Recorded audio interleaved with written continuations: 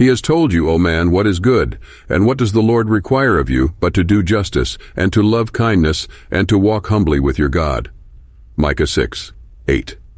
Interpreting this passage from the book of Micah in the Bible, it is a clear and concise declaration of God's expectations and moral code for humanity.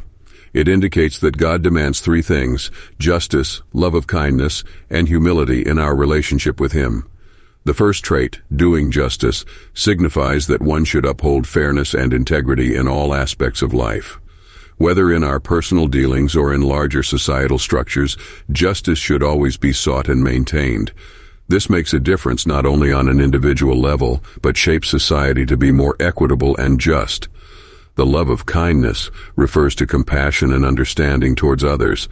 This means we should cultivate a loving and considerate attitude towards those around us. Our interactions should be defined by empathy, helpfulness, and understanding, actively seeking ways to alleviate the hardship of others.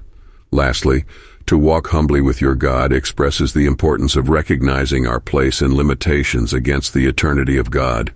It speaks to the spiritual virtue of humility, acknowledging that we do not have all the answers and that we need God's guidance. It tells us to be aware of our flaws, to avoid arrogance, and to understand that our knowledge and perceptions are always limited. To apply this verse to our lives means to strive for justice, to love and express kindness, and to keep an attitude of humility in our spiritual journey. Our actions and our beliefs should align with these principles.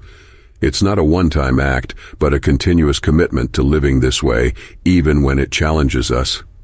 In so doing, we not only make our own lives more meaningful, but invariably contribute positively to those around us.